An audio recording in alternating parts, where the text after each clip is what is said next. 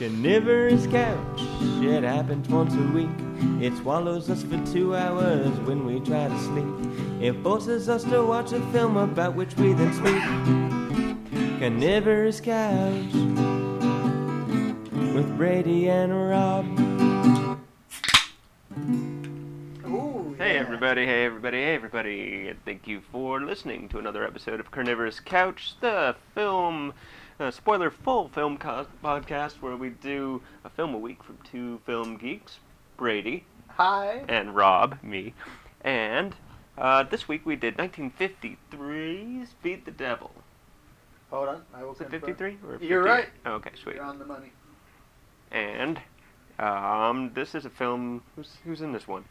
It stars Humphrey Bogart, Jennifer Jones. Oh, I'm gonna fuck this one up. Gina Lollobrigida, an Italian model. Lollobrigida. She was a sex symbol of the day, I believe, from my very scant research on this. And you've got Definitely, yeah. You've got She's a very famous pretty actor lady. Peter Lorre, and I forget no, never mind. Yeah, Peter Lorre, and Robert Morley, a British character actor who was in the 70s the spokesman for British Airways. Yeah, Peter Lorre. It was a pretty early role for him, I think. He wasn't on the bill or anything. Was it? Because I thought he was like in the 40s with like famous stuff like M or whatever. I mean, he was mostly really good at voices, right? Well, he has a very distinctive Peter Lorre voice. He's like one of the big boys, at least back in the day, to do impressions of, I feel like. Right. It's like everyone had a Peter Lorre. Well, we'll talk more about Peter Lorre later, but let's just do a little plot synopsis. So as I said a second ago, this is a spoiler-full podcast, which means we spoil the whole damn movie for you. The whole thing. So... Ruined. Entirely. We ruined The whole thing. The whole... Yeah, just... That could be our banner, is we ruin movies. Exactly. So, plot synopsis is difficult because it's kind of a rambling plot, right? Yeah. Well, yes. Starts off in Italy, and there's a bunch of people going to a hotel. They're all going to go to the center of Africa, and they've all got different schemes to get this uranium-rich land. Correct. And they were going to get on a boat or whatever. Then one of them was like, well, no, we should fly. He's like, well, don't fly because you don't want to be there too soon. And so eventually they do get on a boat. Yes, they do. Well, let's introduce the characters, I guess, right? Okay, so... Humphrey Bogart plays Billy. And Billy, what's his name? Oh, I know, I remember it because it sounds like Dan Rather, the Anchorman. But it's Billy Dan Rather, who is kind of... interestingly to me, you feel like, the big marquee matinee idol is going to be kind of the head of this thing, but he's actually kind of a stranger to the group he's working with. They've hired him, and they're all a little closer knit, but they've hired him to kind of help with it. I didn't get a sense of what his role was, but I guess he's like the logistical man. Yeah, he's going to do some work or whatnot to get the land, and he's reluctant to be with them. He's like, I don't really want to work with these guys because I think they're scumbags. Yeah, this movie is a lot about, like, no one trusting each other. And so, yeah, those scumbags, who, like, I love what different body types they have. So you've got Robert Morley, a British character actor and stage legend, playing kind of a very corpulent, like, roly-poly, towering man. Yeah, he looks like John Lithgow, kind of. If John Lithgow had the frame No, not John Lithgow, I'm of sorry. Jeff Garlin. No, John Lovitz. Yeah, that's closer to it. That's what I meant. But very British. What are those John L. guys? Yeah. with a booming British voice. You've got Peter Lorre as this very short, because Peter Lorre is short, probably ex-Nazi, who is from Argentina, because that's what happened to a lot of Nazis after the war, was they were shunted off to South America, Oh, you had think their names Lorre's changed. an ex-Nazi? There's the one guy who's definitely an ex-Nazi. That's the... Or, he's a fascist, but... the general... He was in the Indian Army. Or the major, yeah. He's a real piece of work. But no, the joke with the Peter Lorre character is his name is now O'Hara, but he clearly has like a Germanic accent. So it's like, oh, you're in hiding. Which, a big thing about this movie, we'll get to that, is people hiding stuff about themselves. Yes, and then, very much. I forget the actor who plays him, but you have a tall, rail-thin Italian guy called Ravello. Roberto. Yeah, it kind of looks like John Turturro. He does, very much. Yeah. And I don't know if this was intentional, but I could kind of barely understand most of what he said. Which is almost kind of Coen-y to me. You've just got this guy who's like, it sounds funny. Yeah. Like So we got the four ne'er-do-wells who are obviously like the villain team in any cartoon. Like there's Right. four of them, they're different sizes, and they're up to no good. It's classic. And then you got Billy and his wife, and then you've got Harry and his wife. Billy and his wife, who, like, played by an Italian actress, never mentioned in the movie, but originally, she's supposed to be Hungarian. Oh. And she's clearly Italian. She's, like, the most Italian. Yeah, well, it's based on a book. Yeah. From 1951. So. Of the same name? Yes. I know it was criticized for kind of not being as snug as the book, and this, like, they shot this day by day. Truman Capote wrote the screenplay. Yes. Well, Truman Capote and several other people, but essentially they were going day by day, and then Truman would write some more stuff. Yeah. And then they'd shoot the next day, and there you go. So, anyway, so they get on the boat. And let's not leave out, you've got a very important two characters, the married British couple on vacation. Yeah, Harry and his wife Gwendolyn. Yeah, Harry and Gwendolyn Chelm.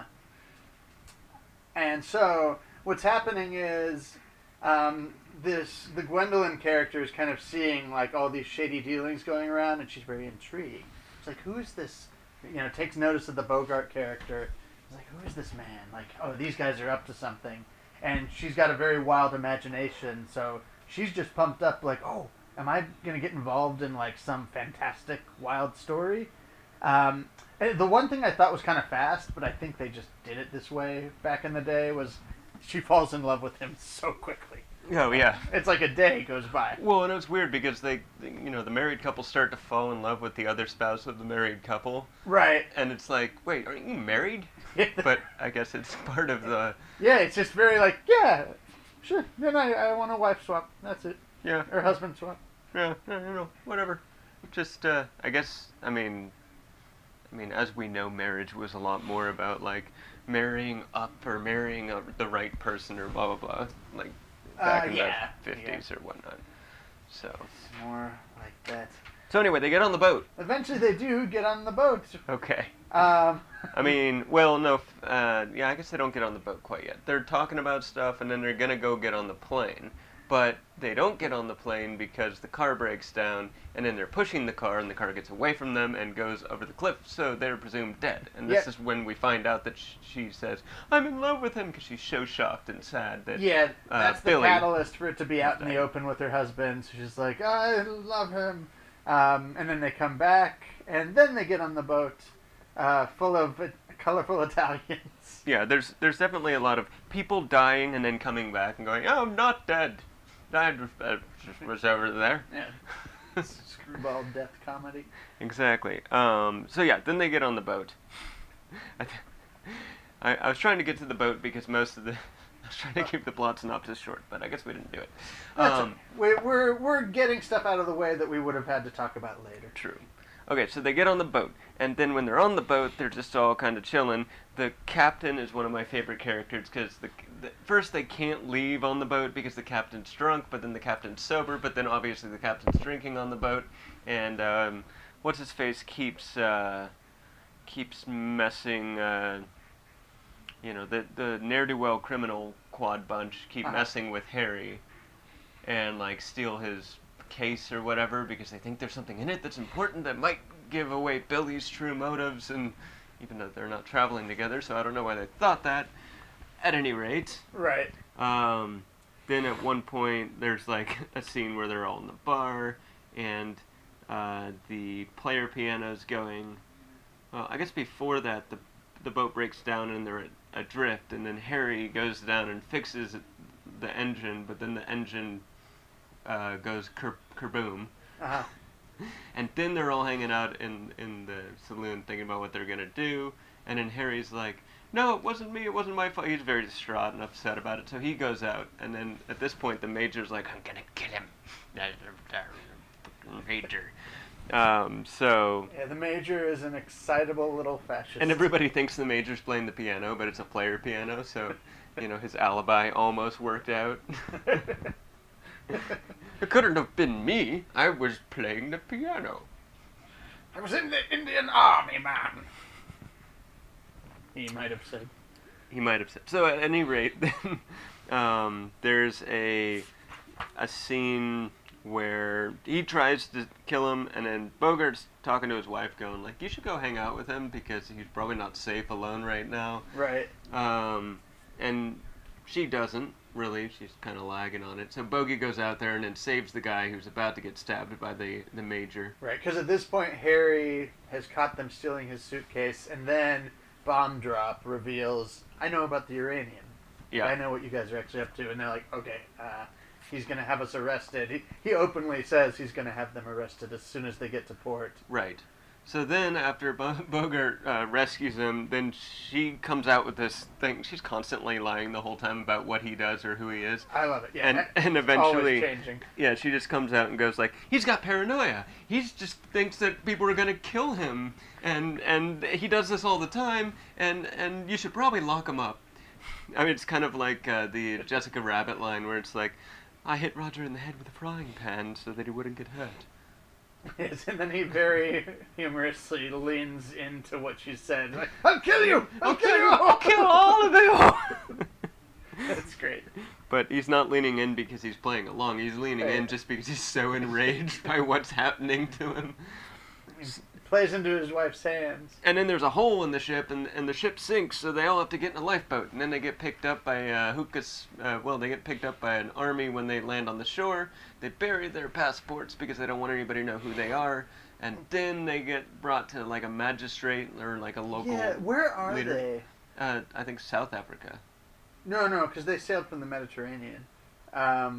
They would have been somewhere in North Africa, but not where they intended to be. Isn't the Mediterranean right next to South Africa? Maybe in My Patagonia. geography is impeccable. Or not Patagonia, Pangea. Pangea. Okay, yeah, no, I don't understand geography. So I guess they land in North Africa, and they're going to Central Africa. Right, the deserty part. Because I thought, maybe did they accidentally end up in Arabia or something? But I didn't. Well, whatever. They get picked up by this guy. Somewhere in Africa. And then he's just sitting there smoking his hookah the entire time, going like, I don't believe you. I think you're Westerners and you're bad. And it's like, it could only take one look at us. He stares at each of them and goes like... My favorite joke. I could not determine your innocence with one look. Like, if this were a cartoon, like, these shifty-looking motherfuckers, like, one of them would have a gold tooth and, like, a shitty goatee and mustache, and the thing they say to him is just like, isn't looking at us sufficient to think that we're believable and trustworthy? Like, I don't think one look is. So then he's hanging out, and at one point, Bogey kind of gets himself singled out. So Billy runs out the door, and then they capture him, and for some reason, doing that allows him to sit and talk with the guy and drink with the guy and kind of cut a deal. Yeah, I guess Billy's a charmer, I guess, and he... Somehow, like, this guy is obsessed with Rita Hayworth, so Billy, I'm assuming lying, says, oh yeah, I know Rita Hayworth. Yes, because Humphrey Bogart does know Rita. Famous actress of the time. Yes.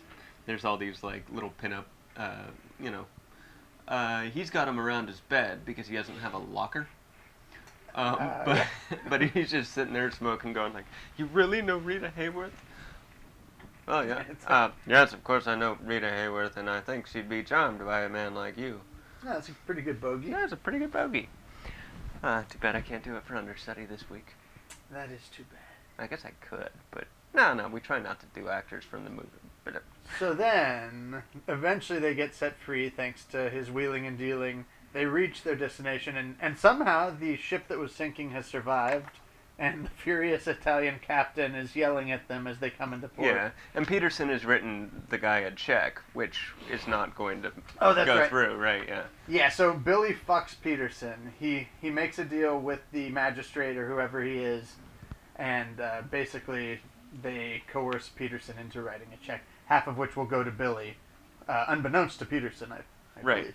And then all of that check is not getting cashed by the magistrate because Peterson doesn't actually have any money, and he wasn't really going to be able to pay for the land in Central Africa anyway.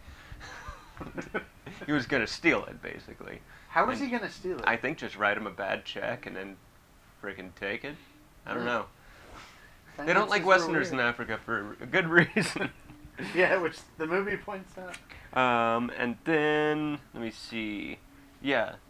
Then they reach their destination, and who are they picked up by? It's like some kind of law enforcement officer of Scotland British. Yard. Oh yeah, it's Scotland because Yard. in the opening, and part of the reason Billy doesn't like these guys is like there's somebody who died in London who was killed. Right. And he's like, I'm pretty sure these guys killed that guy. Yeah, and probably the major did it. Yeah. Because he's their little assassin. He's their stabby guy. He's their angry stabby little stabby guy. And I'm sorry, Gwendolyn drops the bomb. She gets over on them, gets the trio, the malevolent trio, arrested by revealing what their intentions are. Because she wants to run away with Billy, so her whole game is just us get the money. We have to somehow get over on our scheming partners, and she does that. That works. Oh, and by this point, also we should say Harry is lost at sea. We don't know where he is, but he escaped. He was very aggrieved. When the boat went down, he didn't get on the lifeboat with the rest of them. Yeah, they tried to lock him up for being crazy, but he broke loose of his chains, left a goodbye note, and is gone. And so at this point, everything is looking kind of wrapped up. The schemers are being arrested, and then they receive a telegram from Harry. From Harry to his wife, which says, I'll forgive all the you being crazy in love with Bogey and stuff. If you come meet me right away, I've bought the land that they were going to steal, so we good. And then Bogey just laughs and says, this is the end. And it was the end of the movie. It was the end. Okay. So, yes, that was the plot synopsis. Next segment is, how did we like it? Right? And that gets brought in with this. Hey, hey, hey, how do we like it? Brady, how did you like this movie? I liked this a lot. It's like the whole thing with it being written day to day and maybe not being as clean as the book was, whatever they say, and I can't confirm that because I have not read the book. But its wooliness and kind of that, it just had a lot of good spontaneous comedic energy to it, and also it in a lot of ways it reminded me of comedic Coen Brothers films, where casting based not just on talent, because these guys are all very talented, very, very good performances all around, but a real eye for physical type, starting with having that motley crew of one big giant towering British guy and then a short little mumbly guy and a tall rail thin Italian, and yet I just think this thing is cast with a good eye for faces, and even their one megastar Humphrey Bogart is a guy with quite a face. Right. And he financed it. Oh yeah, and he did not think fondly of it because it bankrupted him or lost him a ton of money. He's a little sour because he paid a bunch of money and it didn't work out too good. It seems like he has a Gene Hackman and Tenenbaum's take on it, where it's a lot of people really like it. He's like, fuck that movie. It's why? Don't you think it's good? You did a good job. Fuck no, I hate it. But at least with Bogart it makes sense because he lost a chunk of change. And the story background I read was because the novel is written by a left-leaning author in the 50s, it's also he could have potentially put himself out with all the House Un-American Activities bullshit going on. So it was a huge leap, and for it to just kind of turn into this cult movie that he probably didn't even get, yeah, well, I could see why that would maybe leave him a bit nonplussed. But back to what do I think? I love the comedic energy. It's got a looseness, and when I say like the Coen comedy comparison, it's because these performances are really, really big, but because they have, you know, no less of a writer than Truman Capote helping to provide the script, the dialogue is really, really good. So it's what I would call the right kind of bigness. It's very, very literary. Yeah, the dialogue's good, and then there's also just a lot of like exposition lines where it's like, this is how I think about the world. I'm this person. Yeah, I think this way, and that's very, I think, Capote rooted, right? It's like there are some people who just think shitty things. Yeah, Capote was good with twisting the knife and good with, just like very, I don't know. But yeah, it's the right kind of like you could say all these people are archetypes. It's a movie of archetypes, but where those archetypes don't feel flat, they feel very dimensional and lovingly crafted because you let really good character actors go and like make them their own. Yeah, and I mean, everyone's kind of an archetype except for Bogart. Bogart's kind of just like, I don't know. Maybe Bogart's the Bogart archetype. Bogart kind of crafted his own. Yeah, that's true. What is it? He's like world weary. He doesn't trust anyone, but somehow his cynicism isn't off-putting. He's just kind of like, I've seen this shit before. I don't trust these guys, but they're who I got. Yeah, so my thought was, like, I like it now. I like it once they get on the boat and this and that. Up until that point, I was like, this is a little talky and I'm having trouble following it. It's a little jumbled. Oh, it's extremely talky. Yeah, well, at the very beginning, it gets a little less talky as time goes on, but when they're initially showing all the characters and this and that, and this character's this person, and this character's that person, and so forth and so on. Right. I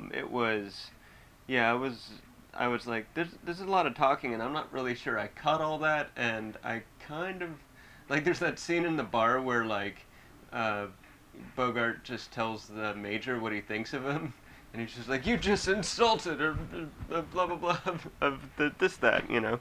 And, like, he's all ready to fight him.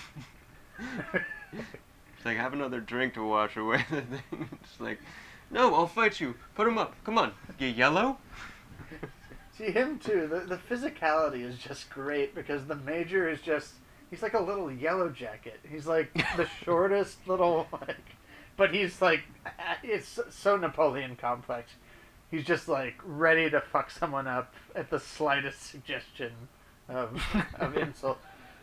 Yeah, and he's, like, totally a fascist. Like, it's just super lampshaded when it's, like, going, like, oh, they died. Oh, no. First, like, when he thinks that, what's his face? Spencer, Stevenson? Peterson? Peterson, thank you. Stevenson, Peterson. I knew it had freaking S's and P's in it. Shit, I just said all those names now, and now I've forgotten the actual one. Stevenson. Peterson. Damn it. So when he thinks he's dead... When he thinks he's dead, he's all like, first Mussolini, then Hitler, now Peterson. Like, what a compliment. Like, with reverence and all that stuff. So. You could have really been a Stalin if you'd just lived long enough. So yeah, once they get on the boat and kind of the compulsive liarness of Gwendolyn kicks into full steam, and it's just like she'll say anything just to get her whatever. She's great. Yeah, like my girlfriend Madeline was in the other room, like cleaning the kitchen, and she was just kept going this lady's great. She just says something new about her husband every 2 seconds, and it's all a total lie. So. And you know, I'd love to have Maddie or Tess watch this and have their own thoughts, but I can understand. I think I can wager an explanation as to maybe what would appeal to them about this movie and about that character, who I think is maybe my favorite character in the movie, is when she comes in, she's on the outside. Like, she has nothing to do with it. Her and her husband are just at a cafe having, lunch. And she sees the film, like almost in a meta way. She's outside of the film looking at, okay, this is one of those heist movies. It's like a bunch of con artists double-crossing each other. She's like, that's so cool. I want to be part of it. So she becomes the character who really wasn't removed from it, but insinuates herself into this thing, kind of with an extra textual understanding of the kind of story she's in. And she's like, that's great. I love making shit up. Yeah. And it's like, she gets to be, I don't know if Mary Sue is the proper term in this case, but like when a character is basically written to be an audience surrogate, and the idea is like, you could be in this movie with these like colorful, depraved, unsavory characters. Yeah, all you have to do is lie. All you have to do is lie. Pretend you're one of them. It's kind of a great endorsement for the heist movie. Yeah. So all that, I really love the magistrate. I like the captain and the magistrate. Like the captain's just beleaguered and just like, oh god, you guys, now you've got an argument about a case that was stolen and this and that. Just let me drink in peace. Get him a gun! You fucking abominably! And I like the ship, I don't know what he was, probably the first mate, who was like a very young, like kind of suave, soft-spoken guy. Like, I like it when he totally sees the guy take the case from the room, and then Harry's like, you definitely saw, you even told me that you saw, and it's just like, no, I didn't. Because he's just like, I don't like you, so I'm not backing you up. And like, I have not read a lot of Capote, but I feel like he gets one of the most Capote-esque lines at the end, where he's like, the world is full of a lot of bad characters. Take mine. Yes. That is like so Capote-ish. Yeah. So yeah, I like it. I'd give it an 83. All right. So that's a B. That's a B? Yeah. God, I didn't... Got a real B. I didn't expect, like, I'm almost minus on it, but I kind of want to go minus because it's so fun. Like, everything about it is so well calibrated. And then when you add kind of this meta element to it, which, like, I have a lot to catch up on from this time period, but that seems so modern. Like, a movie that understands the kind of movie it is and kind of has characters commenting in a way, but not in a way that totally takes you out of it. I think it's very smart. I am super curious to see how much of it is Capote and how much is the book itself. But either way, I think what we got is pretty cool. I'm going to go A- just to give it the benefit of the doubt. It might come down when I think about it, or maybe not. But I liked it a lot. I was quite impressed and had a good old time. Alrighty. Well, let's run off and do understudy. And you got a voice picked up? I got one. Okay, cool. I got that. We're so sorry we couldn't get the actors to do the scene from this screenplay, but we've got two understudies, and to be honest, they're probably more famous anyway. So try to guess the actors, try to guess the movies. Tweet us at CARNY Couch. This game called Understudy is happening right now. Did you ever see the episode The Man from Rio with Peter Lorre and Steve McQueen? I don't think so. Oh, you remember it all right. In the show, Peter Lorre makes a bet that Steve McQueen can't light a cigarette lighter 10 times in a row. Now, if Steve McQueen can light a cigarette lighter 10 times in a row, he wins Peter Lorre's new car. Yeah, if he can't, he loses his little finger. Norman and Chester just made the same bet. Norman's putting up his pinky against Chester's mint convertible 1964 Chevy Corvette that he can light his Zippo lighter 10 times in a row. You guys are drunk. Cristal. When you're drinking anything else, you're drinking champagne. But when you're drinking Cristal, you say you're drinking Cristal. drinking Cristal, watching TV, New Year's Rockin' Eva. When all of a sudden we flip Steve McQueen and Peter Lorre's being fucking badass. And I look at this funny motherfucker over there, and Norman says, "Hey, I'd do that for the Chevelle." And I replies, "Oh, really?"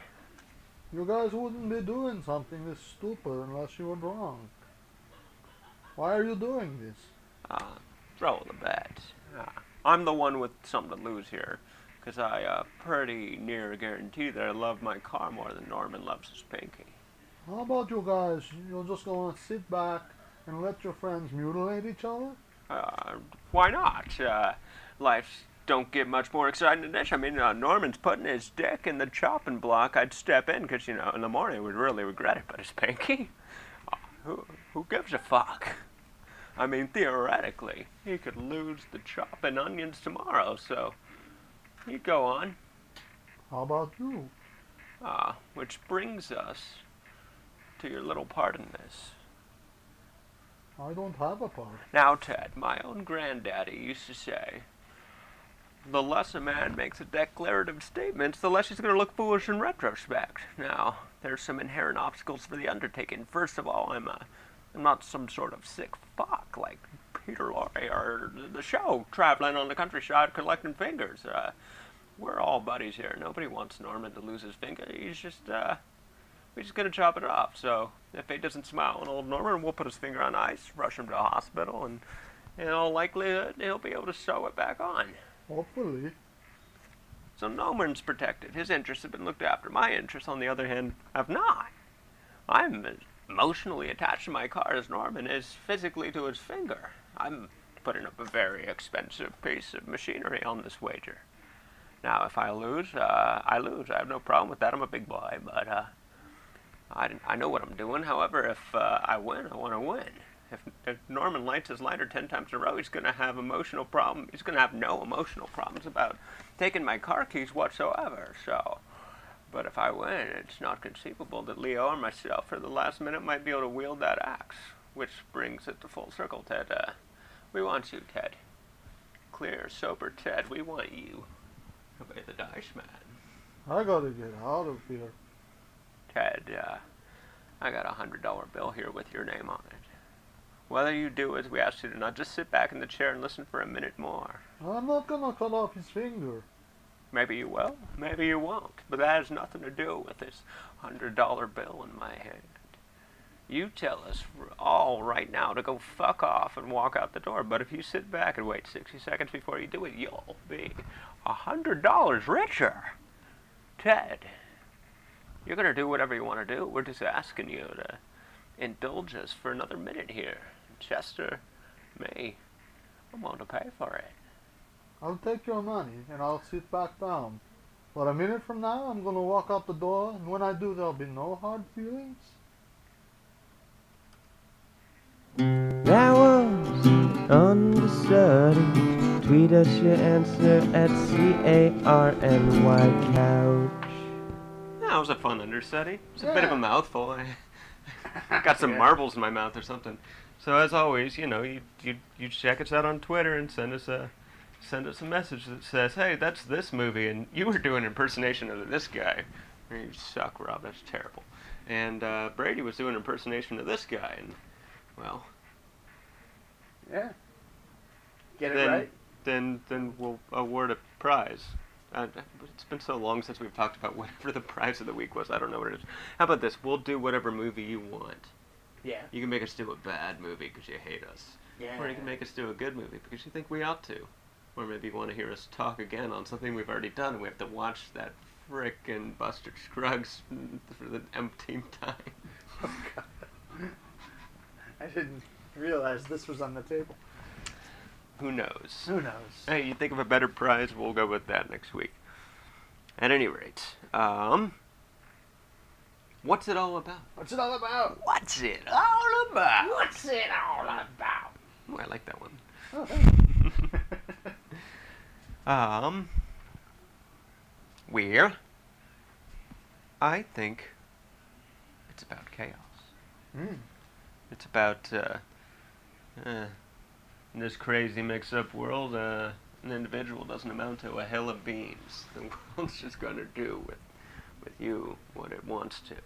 I mean, like, look, there's all these structures in place. There's the law, there's checks, right, which is theoretically supposed to be a promise of money. Mm-hmm. There's boats, which are supposed to get you there, but maybe the freaking captain's drunk.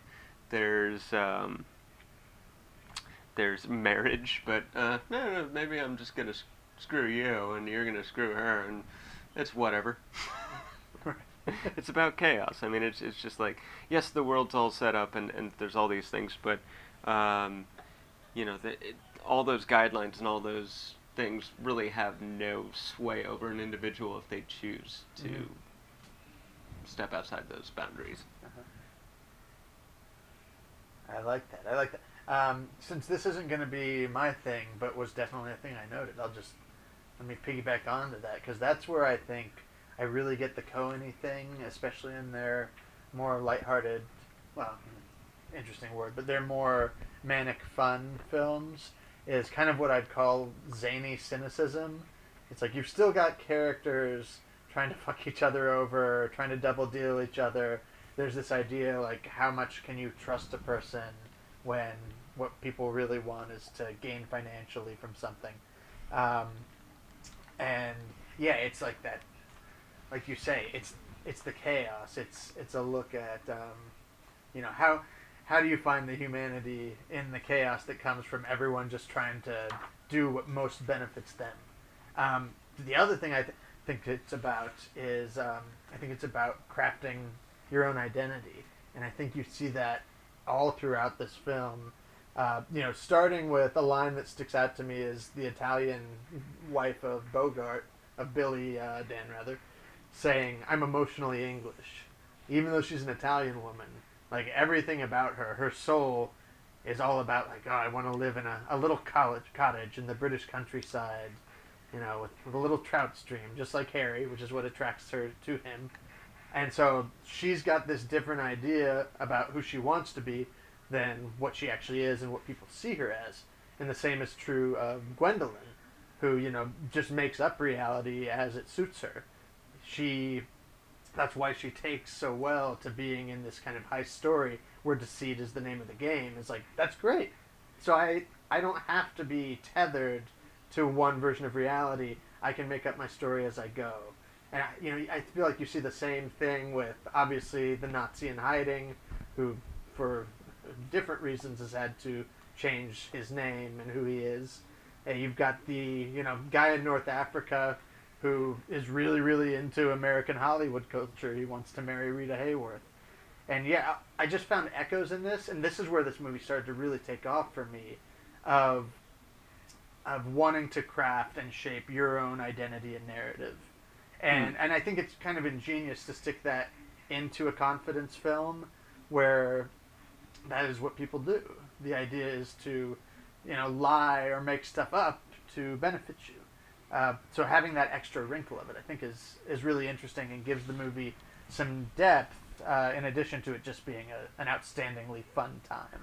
Yeah, which was a big thing, like, in America and this and that at the time, right? Right. It was like the, you know, we watched a Star Trek episode lately, but there's a guy who's, like, frozen, and he comes out in the 24th. He's like, I will want to be able to determine my destiny. I don't want others to make clear what...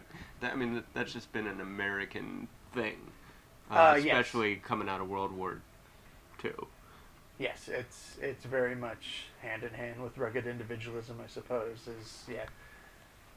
I'm going to disappear into the desert and make a new me. Yes. Yeah. So there's that. There's those things about it. This all kind of fits in.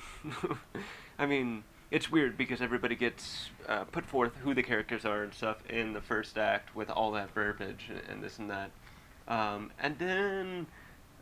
Despite that it's a movie about stepping outside of the bounds and this and that, they all kind of remain true to those characters that are set up in the first person. Right. Like, the Billy line I really liked was like, I'm a typical rare spirit. That's a great line. Because she's like, you're a rare spirit. He's like, well, I'm a typical rare spirit. I'm a rare spirit, but I'm also an archetype. Yeah, I'm the rare spirit in the way that everybody who says you're a character, that means he says pull my finger. That's what being a character means. Like another line that I liked that I thought tied into this. I can't get it verbatim, but I think it's Gwendolyn's talking about her husband, and she basically frames him as a war hero. She's like, yeah, he dove into flaming wreckage in the ocean to save a man's life. And then she adds on at the end, like, well, it turns out there was only flaming wreckage and not a man. But, like, don't let that ruin it. Yeah, he did it anyway. The intention. There's also the thing where she goes, we're going to Central Africa because we're worried that there's a lot of sin there and we want to put an end to it. Or my husband's worried that there's sin. Yeah, I think that's when Maddie ran into the room. It's like, she's so great. Yeah. And there's also, like, the old, that he's, he's just sullen because his status in life is running an old folks home, basically. Right. Oh, yeah, see him, too. Because the part he plays and what he thinks of himself of is, like, this kind of English countryside guy. Yeah. Living in a cottage, like Maria once. Which is Bogey's wife, but it turns out he's not actually that. Yeah. They're all trying to put on roles. It's about play acting. All those things are true. Let me see. Also, so we should say we watched the original theatrical release of this film. It was remastered in 2016, and the 4 minutes that they cut out after the previewing was put back in. What minutes were those? There's 4 minutes more of movie that Okay. they cut out. Wonder what it was. Also, the movie wasn't originally in flashback. It just kind of went forward. Okay. But this whole thing is like, it opens with Bogart seeing the guy, with they're being marched off to the gallows or arrested or whatever. Right. And he's like, oh, yeah, they're pretty smart. The smart criminals, and then it flashes back to where they started and so forth and so on. Right. But I think that whole little bit was added afterwards. So. Yeah, little bookend. Yes. Yes. Okay, well, let's take a break and play Metacritical, and then we'll talk more about the film. Okay. A Metacritical. Rob's never gonna win. A Metacritical. Brady's the victor again. Woo-hoo. So it's time to play. Ooh. I'm gonna lose today. Metacritical, yeah, it's time to play. Alright, you high voice bastard, we're gonna play Metacritical. And maybe I'll get a shot at winning this time. In fact, I'm going to keep score 2 because you know what? Maybe. What if I've been cooking the books this whole time? Well, I mean, I just got the books out of the oven, so you definitely have been doing that. But also metaphorically. Stupid joke, Rob. Stupid joke. Okay, so you picked the first movie. You high voice bastard. Okay. I picked the first movie. Well, Bogart, what are the odds he's on Metacritic? The odds? I could pick Casablanca, but it's just going to be like 100. Fair. No, instead, let's go with Burn After Reading by the Coen brothers. All right, Burn After Reading. That was released in like 2012? I think 8? 9? Okay, 2009. Man, they did, because they came out, 2007 was No Country, right? Yeah. Yeah. Wow, they did, that's 2 years. I never saw Burn After Reading. I do need to see that. It's good. Yeah. What is that, Matt Damon in there? No, it's Clooney and Pitt and Clooney McDormand. and Pitt. Okay, I always get Pitt and Damon confused now. Because after The Martian. Yeah. That one's very ensemble. It's not like there's a lead. Fair. Okay, I'm going to say that it was pretty well received. I'm going to go with like 86. It was pretty well received, but I don't think that well. So I'm going to go with like a 75. All right. Well, I wrote Metacritical into the search engine when I was trying to pull up the site, so came in with like Metacritical analysis. Oh, okay. I guess that is an actual term. I was just trying to be cool when I came up with the title for this. Burn after reading. Wait, what did you say? 75. 75, and I said 86, right? Yeah.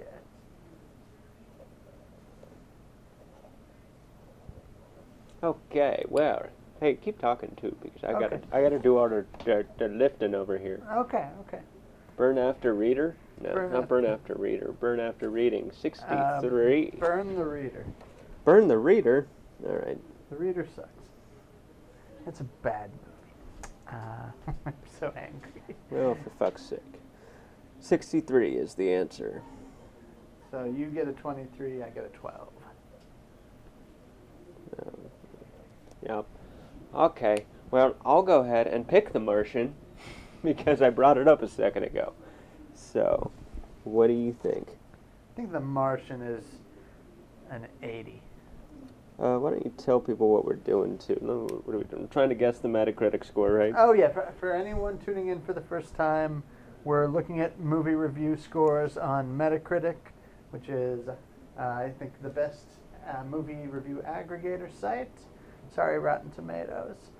And yeah, whoever gets the closest, or no, well, basically we're keeping like a golf handicap based on how close we get to the score. Right. I'm going to go with 82, which is fairly close to you, but remember, if I get it dead on, Yeah, then I get a there's- 5-point deduction. Yeah, bullseyes get a 5-point deduction. The Martian is, 80. Oh, Shit. so I get a -5 for that. So you're at 7. Yeah. I'm at 25. All right, Brady, your pick on the next one. This is not shaping up to be a good thing. Okay, let's see who's in The Martian. Brad Pitt Do I go- and Red Sand. Yeah. That's about it. No, you got Chiwetel Ejiofor. Okay, fine. Chiwetel Ejiofor in a movie I haven't seen called Dirty Pretty Things. Dirty Pretty Things. I have heard of that. I think that's about a 78. I bet you're right. I also haven't seen it, though. I'll go 76. Okay. Dirty Pretty Things. 78. Wow. Boom. Boom. So that gets me to 20. And what'd you say? 76? 76. Okay, so now you're at 11. Brr. I'm keeping scores this time. This makes it better. No, I'm at a 9 right now. You were at 7 last time, and you just got hit for 4. Oh wait, I thought I said 76 and it was a 78. Oh, you are right. No, that's okay. Good. Just check. I'm just checking on you. I'm just trying to see what you're doing there. Okay. You said dirty pretty things. I'm gonna go apropos of nothing but the words in the title. Very bad things. Very bad things. Yes. Is that the Christian Slater? I think it's Cameron Diaz is the wife. And, like, basically these guys go on a bachelor party thing. Yeah, And okay. she's like, "Are you having fun? Did you do coke?" And they like accidentally kill a hooker or something. Yes, okay. I haven't seen it, but I remember the trailer. I think I saw it with Joe Thompson. We're getting a buzz. Yeah, that's my cell phone being close to my mic. I have backed it off. Very bad things. Okay, who guesses first? You. I'm going to guess a 45. 45. I think it's poorly rated, but not that quite poorly rated. I'm going to go with 56. Okay. Okay. Let's see what we got for very bad things. Look at me type one-handed. Oh, I see the red. 31. Oh, shit. This Wait. just screws everything up. You said a 56? I did. I said 56 and it was 31. So I can't do that kind of math. What's that, 25 off for me? That is. Ah, fucking Chris. So 45 and you were off by 14? Okay, well, that makes you at like 23. God damn it. God damn it. Okay, you get to pick the last one, even though I'm so far in the hole. But pick something that's gonna fucking do a swing. Okay. Like, so that it could be either really good or really bad. Because then it's actually possible for me to win it if I'm 20 points correct. I think this is swingy enough, even though I don't like it, but I think it has Defenders, and it's by John Woo, so that's a major enough auteur. Let's go Broken Arrow with Christian Slater. Ooh, Broken Arrow. I do not like this movie. No, me neither. But I think it was pretty well rated. It was a big hit. 76. Ooh, I don't think it's that. I'm going to go 50. Yep, well that would give me the swing if it's 76. So, let's see what Broken Arrow is. Broken.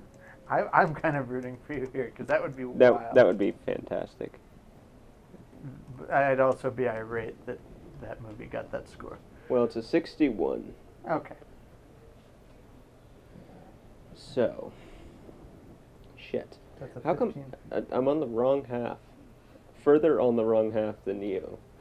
So. What did I say again? Was I 50? 50. So 11. Okay. I'm going to add Brr, this brr. up. Okay, yours is easy. That's... Yep. And mine... So you win 60 to 34. Oh, okay.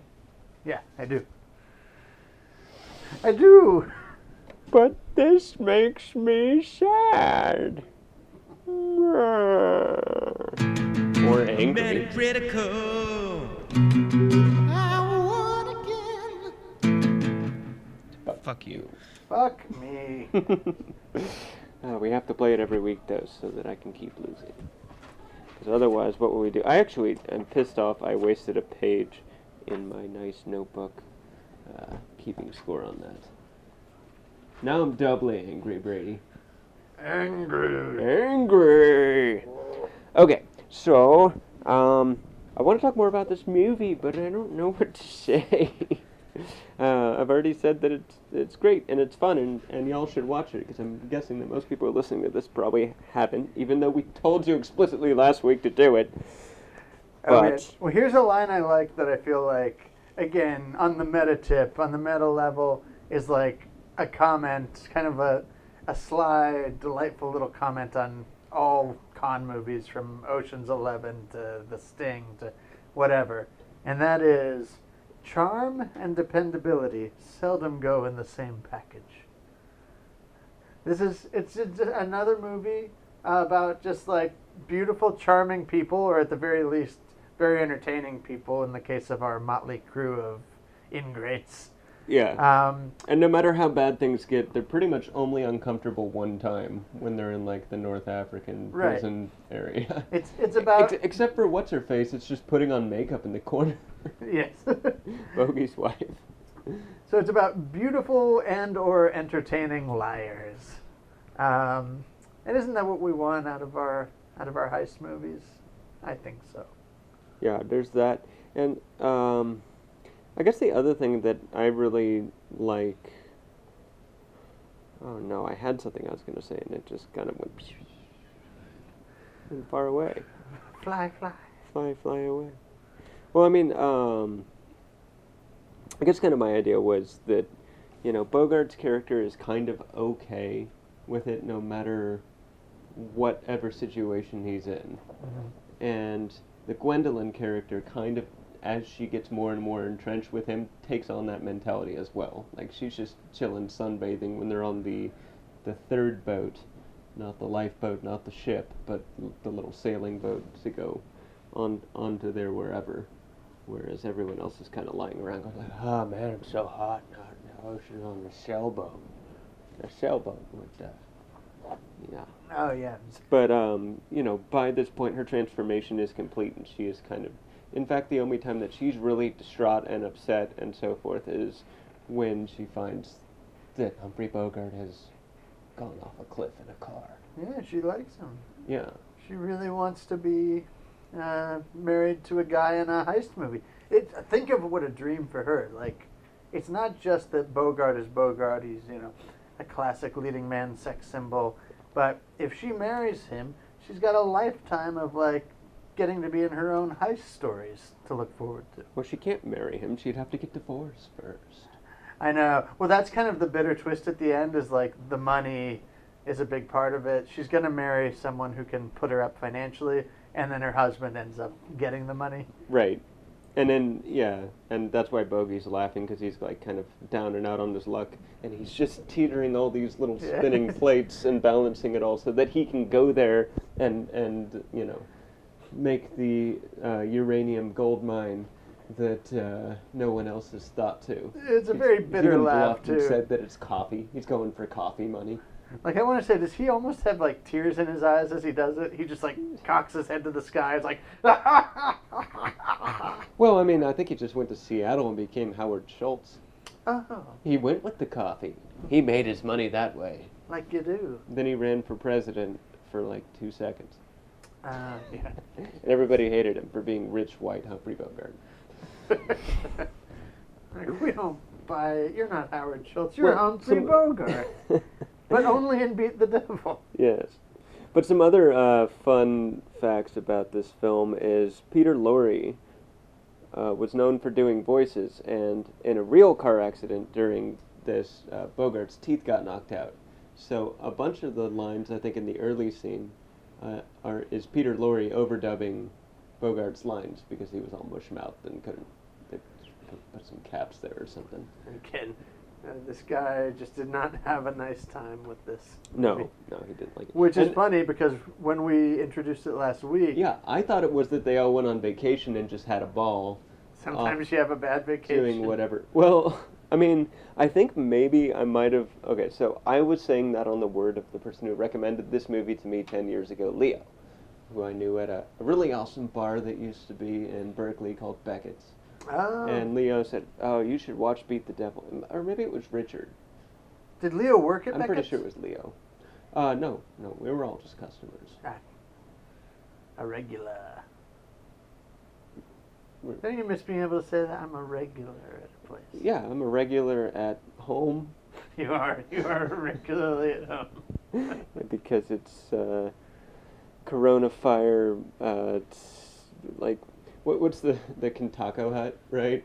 What's the fucking portmanteau of all the shit that's going on right now? Corona Fire smoke, and we're out of limes. Like, That's the worst. I was doing fine. I was fine with the Corona, the fire, and the smoke as long as I had limes for the Corona, but I did not. You don't want to fuck with scurvy. You don't. It's bad. Yeah. The one other thing I'll say about this movie that I love, and I agree with, and I think other reviewers, at least one, maybe Ebert, pointed this out. Ebert liked it. He put it on his list of, like, Great movies. Great movies, Yeah, that's big. But whoever it was, though, what I love about this movie is it is, other than Bogart, so populated by, like, character actor types. It's something like too few people do. It's one reason among many I love the Coens is, like, you cast people who have, like, a look and a voice, and kind of cool that you have, like, a handsome leading man mixing it up with those people, and, like, kind of in a way that doesn't feel inorganic. It's like, yeah, you just got this handsome guy, and everyone around him is like a caricature. But I love it because I love character actors. I think movies should make use of character actors more often. In fact, hire me. I'd love to be a character actor. I'd be dope at it. Make me a character actor, and then hire me and make more movies that would employ me. I don't know. You got too many unique traits, Brady. Me, with my pale skin and my bright curly red hair, I look like everybody. I could be anybody. So are you saying you're a character actor, or that you're? I'm saying that I have what it takes to be a character actor. I don't think you have stand what it out. takes. Oh, well, but a lot of character actors. I mean, I guess you're right. Like, I was being facetious. Oh. I was saying that the thing about me is that I look like me, and if do you look put me in a like crowd you. of people, they'll be like, "Yeah, I've seen that guy before." It's hard to mold me into anything but someone who looks like me. Do you have a that guy face? That's like the thing with character actors. They're that guys. Oh, that's true. I mean, I guess you can always be the character actor because it's, it's like what Buscemi was before Buscemi was Buscemi. Right. He was, it's like, that guy who played in Fargo. I think his name is Steve. The worst line in music history. I hate that line so much. No offense. I don't think Buscemi's like a not handsome guy, but you're using him in the same sentence right. as DiCaprio. That is insane.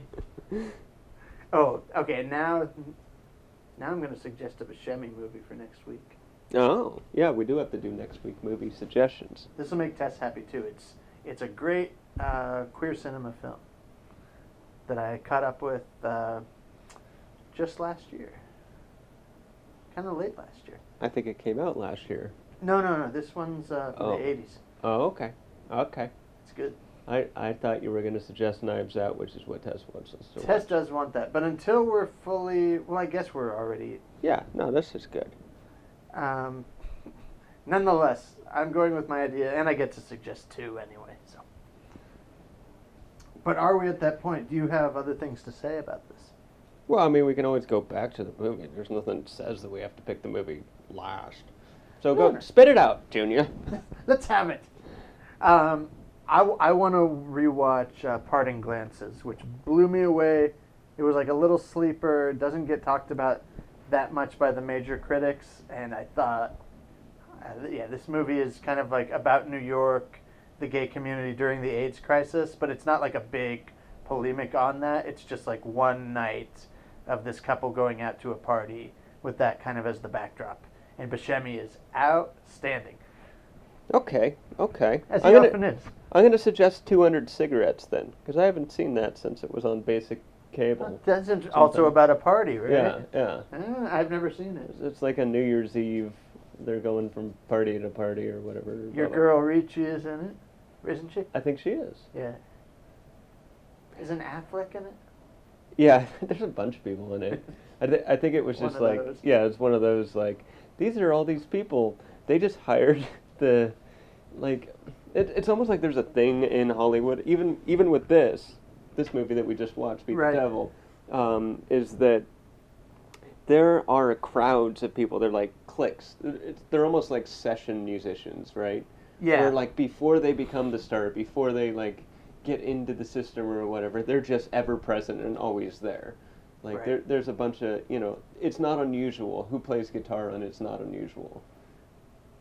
Dun, dun, dun, dun, dun, dun. Fucking Jimmy Page plays guitar and it's not unusual. Oh. Because he was a session musician at the time and he was just like around.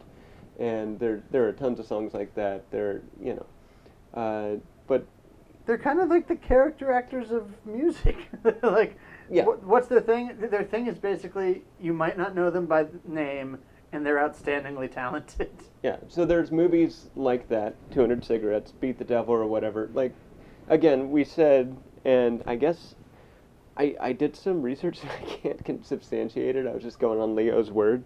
But my understanding was these were people who were kind of ever present and in the thing. And Bogey said, all right, I'll put up the money. We'll go to Italy and we'll shoot a movie.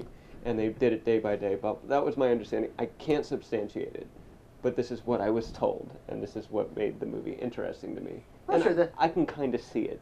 So I think it's not wrong. But it's anecdotal. You can investigate for yourself. But this is what we have heard. Yes. We're not experts here. We're just two guys in the studio who goes like, yeah, let's sit down and watch a movie. And then just like this stuff, man. We love this stuff. Now, do you want to suggest a movie? Oh, no, you suggested 200. I did. I suggested 200 Cigarettes. So I tied it back into the whole thing. That was very nimble. Oh, yes. Well done. Going to call out my own skills there. Very. This is interesting for the listeners. This turns into a big back pat-a-thon. Okay, then my second movie, I will honor my wife and suggest Knives Out. All right, well, if you're going to suggest Knives Out, I'm going to suggest Parasite. Because I have not seen any of the 4 movies that we have just said. Oh, cool. this is a good batch. I like this batch. Exactly. I would be happy to watch any of these. So now what happens? Now I Do you want to shoot for it? Do you want to Rochambeau? Or do you want to just muddle everything and just have it make no sense? I want nothing to make sense, because then it'll be like my brain. It'll be like Beat the Devil. It's hard. Okay, well, let's pick a couple more movies then. Oh, more? Yeah, why not? We want nothing to make sense. Okay. Oh, no, yeah. I guess I'm following your trail now. I have no idea what this means, but okay. You go, because let me think for a second. Well, I want something fuzzy, like something like a fuzzy. soft pillow and an ecstasy trip. So, I would say 24-hour party people, but I'm not going to say that. I'm gonna keep babbling incoherently until something strikes me as fits this sort of characteristic idea of fuzzy, like a pillow on a drug trip. And you're seeping into some goo. And then the goo opens up, comes out, and it's encasing a building. Ghostbusters 2. Wow. What a ride. What a ride. I will suggest... We've done Ghostbusters, so I mean... all right, because being covered in goo put me in mind of the opening monologue from this film that I quite love, I will suggest, from my favorite film year, 2007, Michael Clayton. All right, now more Michael Clayton. Clayton. Clayton Hey, Clayton. Michael. Hey, you and your girlfriend are in here stealing sodas again, Clayton. That's what that sounds like to me. Okay, Michael Clayton. What you get out was of the it. first one that you suggested Um, from the 80s? oh, it's called Parting Glances. Okay, Parting Glances, and that was from what year? 88? Okay. 87. 6. 88? 88, 87, 6. I think it was 86. 86. Okay, so that's an 86, and then Knives Out and Parasite are both from 2019. Correct. So that's even, odd. Okay, odd. And then there's what I said, 200 cigarettes. That's got a number in it, and all these other things had numbers. So 2019. You know what? I think if you take the 9s and you just twist them all together, Yeah. and then you go with the other two we suggested, Michael Clayton and Ghostbusters 2. It's Michael Ghostbusters Clayton's 2. out because it just doesn't have anything to do with these numbers that I just said. Okay. Okay, so no, fuck you, Michael Clayton. Clayton stealing sodas. So what does it mean? I think it means that we're gonna do that first one he suggested from 1986. All right, Parting Glances. That's how it all fits together. This will be good. It could use a leg up. That totally made sense. This is where we can really do the Lord's work as critics. This is clearly the least heard of these movies. We can help it if people will listen to us. Okay. We're heroes. So, do we have more to add, or have we just gone down the rabbit hole and then come out another rabbit hole and been like, oh, the holes are connected, and now we're going to watch Parting Glances next week? It's gotten to the point, kind of like the ending to The Favorite, where there's no going in or out the rabbit hole. All is rabbit hole. But now we're going to have to watch The Favorite Oh, well, that's a great movie. instead. Are we? Is this the chaos? No, we're watching Parting Glances. No, yeah, that's cool. Okay, everybody, watch Parting Glances so we can spoil the whole thing for you next week. And then you can listen to our chibbity chip chop chibber chatter about it when we've got things to say. And Brady will have a lot to say, and hopefully I will too. Peace! Oh, Joe Thompson. Carnivorous couch, it happens once a week. It swallows us for 2 hours when we try to sleep. It forces us to watch a film about which we then speak. Carnivorous couch with Brady and Rob. Get him a gun! You fucking abominable!